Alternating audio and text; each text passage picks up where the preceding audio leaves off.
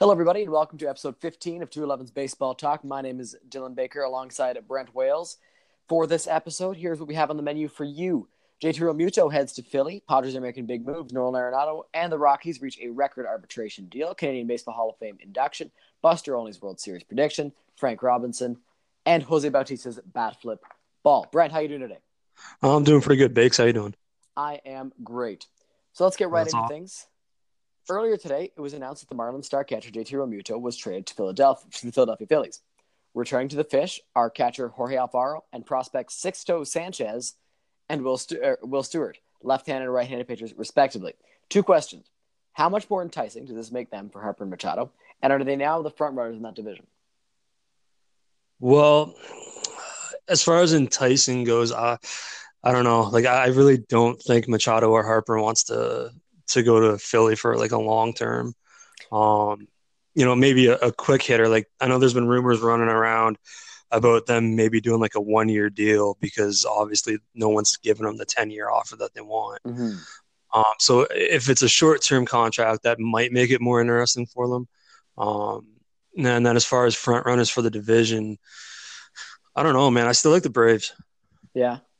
Well, Yeah. I was talking to my dad earlier today, and I was saying that one thing Alex Anthopoulos hasn't done for the Braves this offseason is they needed a catcher. They could have gone out and gotten Realmuto, and I know they were in on him, but they didn't get him, and they don't have a solid catcher on that team. I mean, they have Brian McCann, but the guy's 50, so he's not going to produce.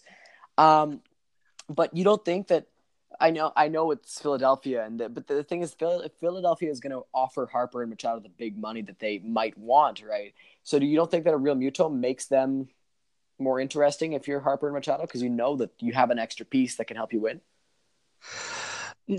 Not really, to be honest. Like, catching's like the hardest spot in the game, right? Like, Mm-hmm. you look in the last 10 years and there's really been no one at that position that's been a consistent all-star, right?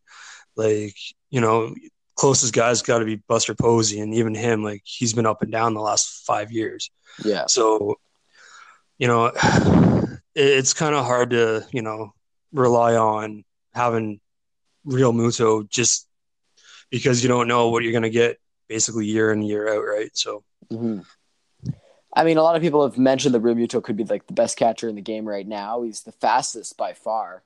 So I thought maybe that if you're Harper and Machado, you see that, and you're like, okay, well, maybe Philadelphia, they're putting them in a good place to win, although it's Philadelphia and I don't want to get shot at the ballpark. They have exactly. the money and they have JT Realmuto. So I figured maybe. Yeah. Yeah. Like, I think at the end of the day, it's going to come down to whether those guys want to go somewhere and actually win or whether those guys want to just get maxed out money wise. Yeah. Right.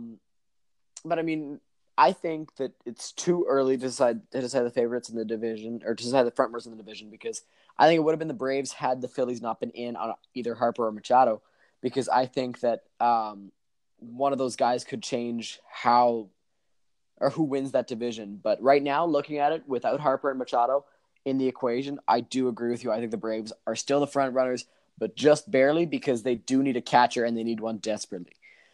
Yeah. Yeah. Sorry, go ahead. Are you going to say something? Yeah, no, I totally agree. Like, if they happen to land one or both of those guys, then yeah, that completely, changes the entire landscape of the division. But yeah, if for right now, I'd still be sticking with the Braves. Yeah. Last week, one of the biggest topics in the game was a Ken Rosenthal report that the San Diego Padres were in on Bryce Harper, and they actually met with him in Las Vegas.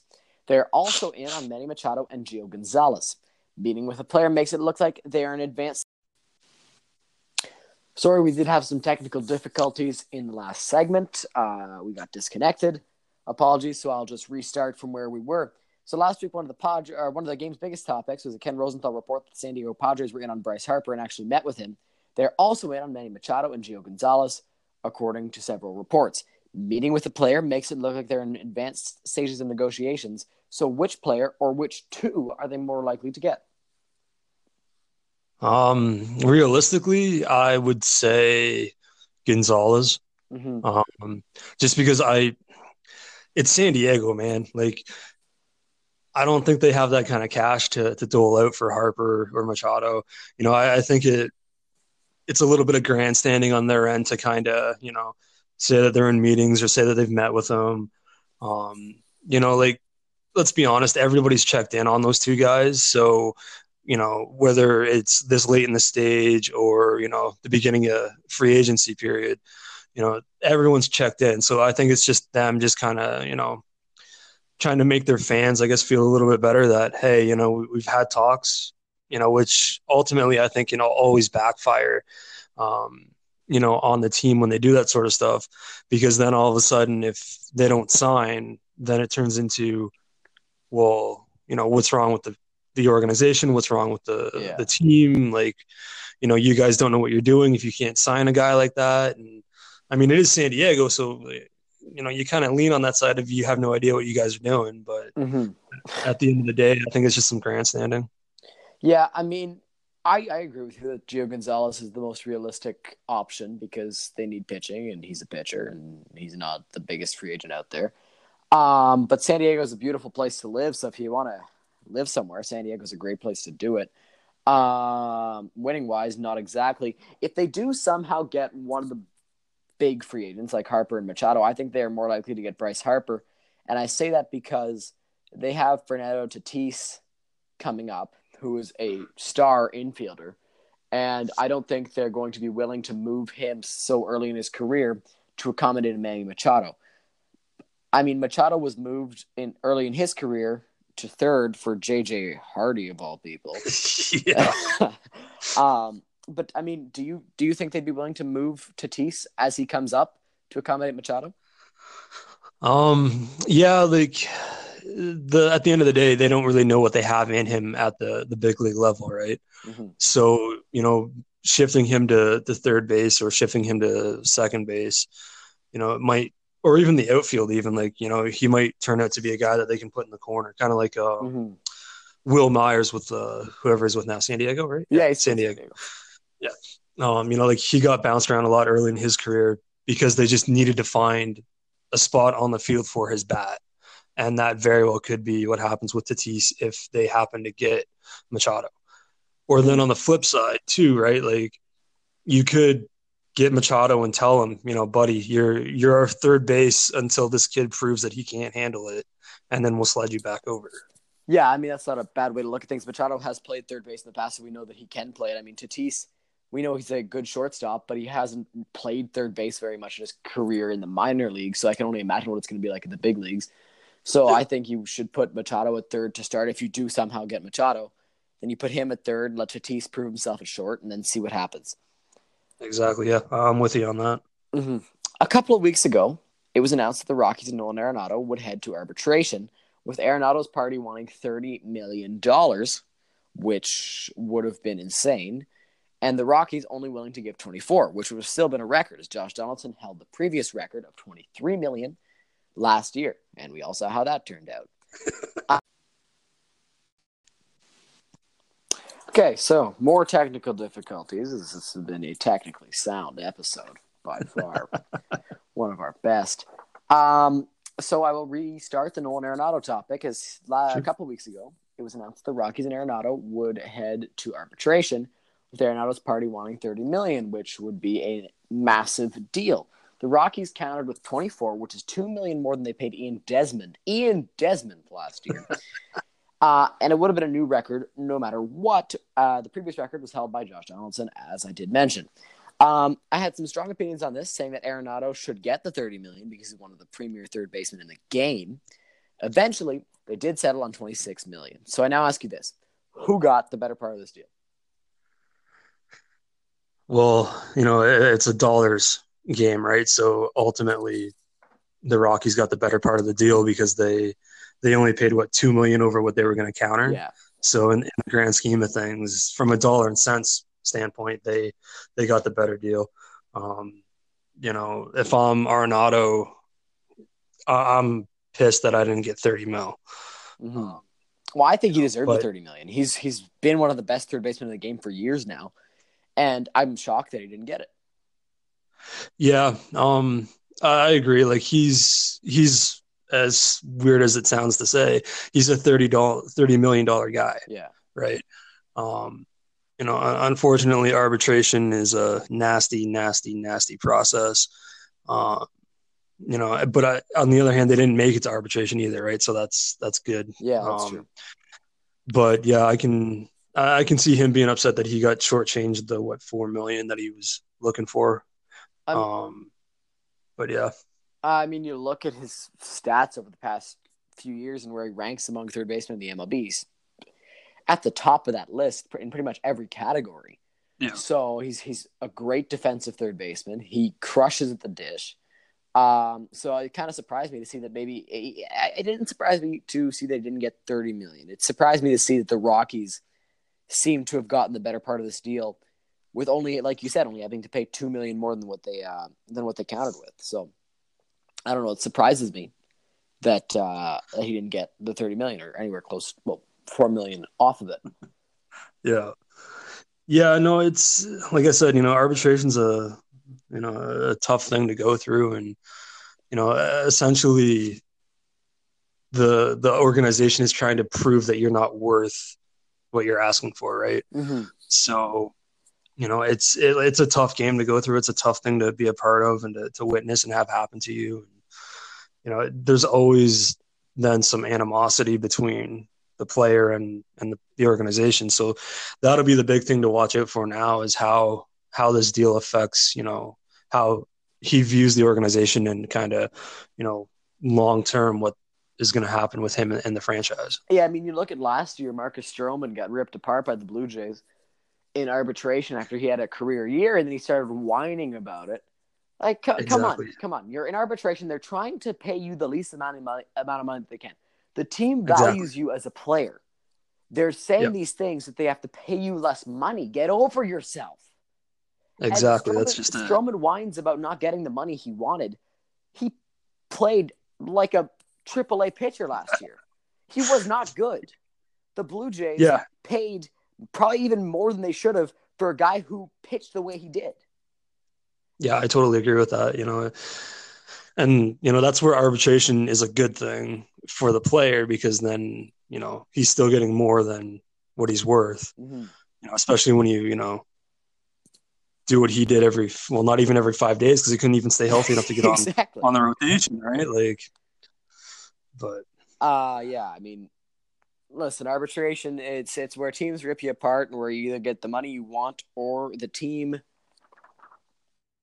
takes $4 million in Nolan Arenado's case away from you. You know what? I do have to hand it to Nolan Arenado for getting things done before arbitration because that, like you said, it can turn ugly. It's not exactly the cleanest process of dealing with things. So yeah, they settled on $26 million, and I think the Rockies got the better part of this deal for sure. Last week, we had Scott Crawford, Director of Operations at the Canadian Baseball Hall of Fame, on the show, and we talked about the upcoming Canadian Baseball Hall of Fame induction. The inductees were announced on Tuesday, as we mentioned in last week's episode. You could have heard them anywhere on Tuesday, and Sportsnet came out with a couple articles. TSN did as well. The inductees are Ryan Dempster, a former righty for the Cubs and the Red Sox. I don't know if I'm forgetting anyone. I hope I'm not. Marlins and Cincinnati. Oh, played for the Marlins? Oh, I remember that. Yeah, came up. Yep. Jason Bay, a former outfielder, played for the Mets. I know that for sure. Anyone else? I'm not certain. He was with the Red Sox, and then he came up with the Pirates. Rob Thompson, a longtime coach, 5-time World Series winner, and Gord Ash, a longtime front office exec, 2-time World Series winner. Is there anyone that you thought was missed, should have been inducted, and any of the inductees surprise you? Well, let's see. As far as anybody getting missed, it's hard to make an argument because for whatever reason, the Canadian Hall keeps their ballot private. Yeah, I mean, I was talking to Scott last week, he said that people tend to figure it out because you're eligible for the Hall of Fame 3 years after retirement. But I mean, I don't keep track of everyone that retired 3 years ago. So, well, that's just it. And you don't know if there's a drop off point or any of that sort of stuff, right? I would love to see them. Just don't give me the results. Just say on this year's ballot, this is who we're looking at. Mm-hmm. Because then you can get it gets more discussion. It gets people talking more about the Canadian Hall, which it needs. Like personally, I think, one of the guys that should go in is Roger Clemens. Has Really? he ever been on the ballot? Who knows? Yeah. Yeah. There's Right. no way to find out. You don't even know No, who's in consideration, right? exactly. Yeah. So, I could probably come up with a list of, 30, 40 guys that I think should be in there. But again, I don't know if they've ever been nominated, if they've been on the ballot, if they've fallen off, if they have that process. But, it is what it is, right? So now, as far as the class that got in this year, I'm happy with it. It's 4 Canadians, which I think is fantastic, Mm-hmm. especially since it is the Canadian Baseball Hall of Fame. Yeah. I get they have to get the Americans and the Dominican kids in the hall because it helps draw people to come up and see stuff and Mm-hmm. membership drive and everything like that. But for a while there, I think they were kind of leaning more towards just anybody who played up here who had a good few seasons, right? Yeah. So it's nice to see them get back to Canadian only, I guess.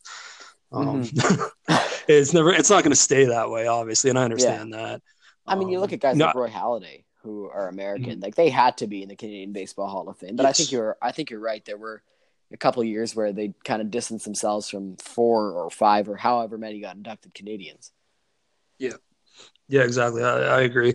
And I guess the other thing too is since it is the Canadian Ball Hall of Fame, they do a really good job of highlighting, like, let's call it grassroots level guys.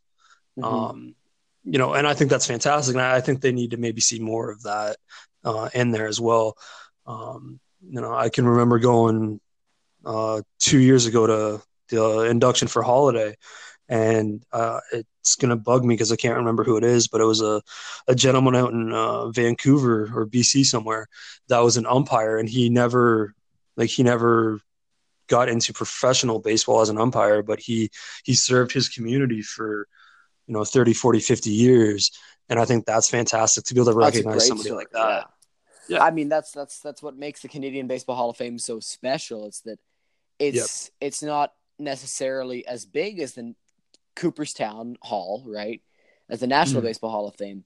But you see these stories of these umpires that have, like you said, that were in the game serving their communities for 50 years. That's amazing. Exactly. You won't see that in Cooperstown, and that's the special element that the Canadian Baseball Hall of Fame has.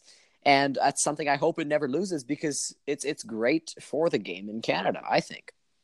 Oh, I totally agree. It's fantastic for them to be able to put that spotlight on, somebody who impacted so many lives rather than just focusing on, a player or a coach or a manager who, made people want to go and watch the Jays or want and go and watch the Expos when they were around. That's a great point. I mean, I've heard stories like that. I didn't know about his story in 2017 for the Halladay, who's in the same induction class as Halladay. But I mean, that's amazing, and I think it's something that the Canadian Baseball Hall of Fame should never lose. Friday, Buster Olney said that he believes the Astros will win the World Series this year. My opinion, ridiculous. It's ridiculous.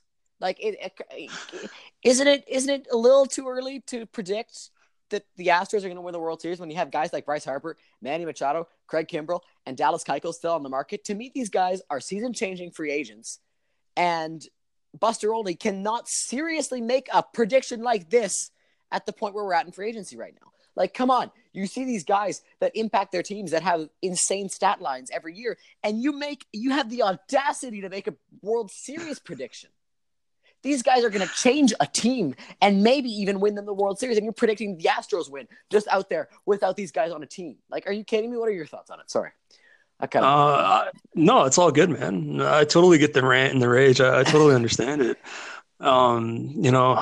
Unfortunately, he works for ESPN still, right? Mm-hmm. So it's just a bunch of clickbait. It's a bunch of stuff to get the views, to get the clicks, to, he could have said anybody's going to win the World Series and people would go off. Yeah. Because like you said, it's just too early, right? Like you can't even make a serious prediction on, how a division is going to fall out, let alone, 10 months from now, what's going to happen in October. We were talking about who's the winner of the NL East. We don't know who's going to win the World Series. Exactly. Like, so much can change between now and then. I think, I'm hoping anyway, that when he was doing it, he was looking based just off of how everything's set right now and not factoring in, but the Harper, thing is, Machado, and all those guys. How can you not factor in Harper, Machado, Kimbrel, and Keuchel?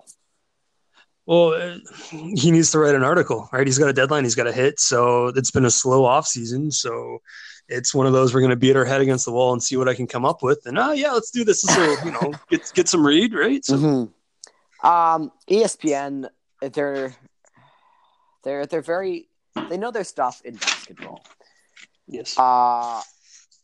Baseball, I mean, Buster Olney is usually a good. He reports things as they happen. He's kind of a Ken Rosenthal, just for a crappy company, in my opinion, baseball wise. I like Buster Olney. I think that this article, though, was ridiculous and should not have been written.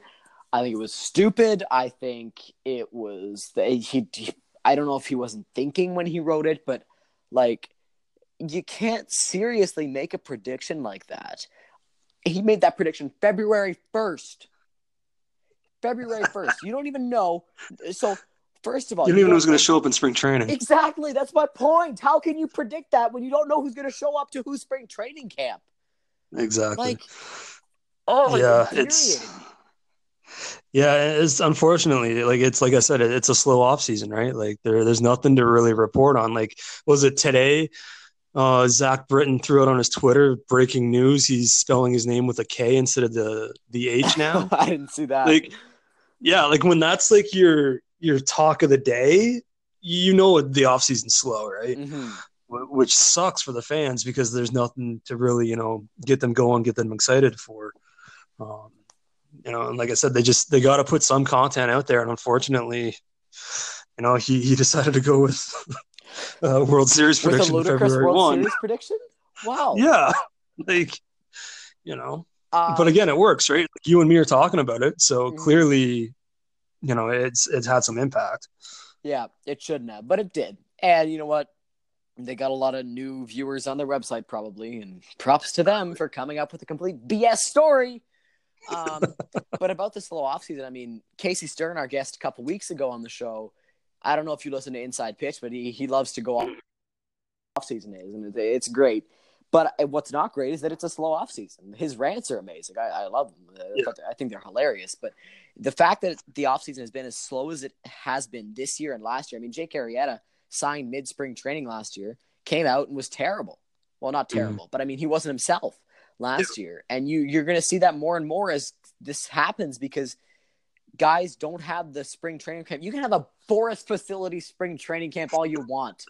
You're not going to have a big league spring training camp at Scott Boris's dang facility. Like, come on. These guys have to get signed, and it's boring for the fans, like you said. It's terrible for the players because they don't face big league level talent. So what? You've got some worn-out big leaguer that's still represented by Scott Boras throwing to you in BP. That's not going to prepare you for the 100-mile-an-hour fastball that Aroldis Chapman's going to be whipping at you from 60 feet 6 inches away. But I mean, like, this has to change. I don't know how it's supposed to change. I know that wasn't our topic. We went into this going Buster only, but it's all good. This has to change. I don't know how to change it. I don't know how it's going to change, but if for the game's sake, it needs to change. Yeah, like, I don't know. I kind of see both sides of the coin on this one. Like, I understand from a player standpoint, I want to sign, I want to get my money, I want to get paid, and I want to get to work. Mm-hmm. But, unfortunately, the way the game is, and it's not really unfortunately, I shouldn't say that. It's just the way the game's, I guess, progressing is, you can go on the street corner and find a kid who throws 97 now. Yeah. I mean, there's a guy. Sorry, go ahead. Well, no, I was just like, there's, if you've got 5 years of service time in and you're, a starter, reliever, whatever, and you're pumping 95, well, I can go sign a kid, bring him through the system within like a year or two, and pay him league minimum, and I'm saving so much bank, Yeah. right? Like, and unfortunately, the owners are greedy, and they have every right to be greedy because they're in it to make money. They're not in it to support, you know, the 40 guys they got on the 40-man roster. They're there just to give them a job for the as low as possible price that they think they can give them. Mm-hmm. You know, so Uh, it is a real struggle. yeah, I mean, I read an article I saw on MLB.com a couple days ago. The Rangers signed some guy that retired that's still The pumping lefty, 99 at 37 years old. Like, he's not going to be yeah, making that much money. But he's still going to no, pitch for the Rangers. And he's going to be effective, most likely. yeah, exactly, and that's just it, right? Like, if you follow Rob Friedman's new account on Twitter and on Instagram, it's a Flat Ground app. Mm-hmm. It's tons of guys that are either in college looking to bump their stock, or they're last year guys looking for a senior sign, or they're young kids that never got picked, or spent like 1 year in affiliated that are looking to get picked up. Like the amount of guys that can play at that level nowadays is just it's creating that void of, we're not going to go out and sign like Gio Gonzalez, Yeah. right? Because we can get a Gio Gonzalez version 2.0 for $600,000. Yeah, exactly. You know what? I don't know. I don't know what to say anymore. I mean, I'm running out of topic. I mean, this week I was telling you the struggle that I went through. Yeah. I mean, really, the Nolan Arenado arbitration deal happened last week on Thursday after we released the episode. It's it could be considered as old news if you wanted to, but I had to put it in because I didn't have anything else. Yeah. Anyway, moving on. Today, it was revealed that two-time MVP, Hall of Famer, Gold Glove winner, 14-time All-Star, and first African-American manager Frank Robinson passed away at the age of 83. Obviously, Robinson was a special baseball player and a great person. Was there anything from his career or managerial career that really stuck out to you, Brad? I didn't get to see the guy play, unfortunately. I would have loved to actually seen him play. The one thing that stuck out to me is, he won the MVP in both leagues. Mm-hmm. That's first guy to, I think only guy to do that, wasn't he? First guy and probably the only guy to do that. And then even like when he came into Cleveland, like he was a player manager. Like that's how much of an impact he had still as a player, and how, his baseball skill and baseball knowledge and IQ was that much higher than anybody else that Cleveland saw it, or thought anyway, that could lead the club on the field. Like that's amazing. And then even for him to, go to Montreal and, like they stuck him with a lame duck.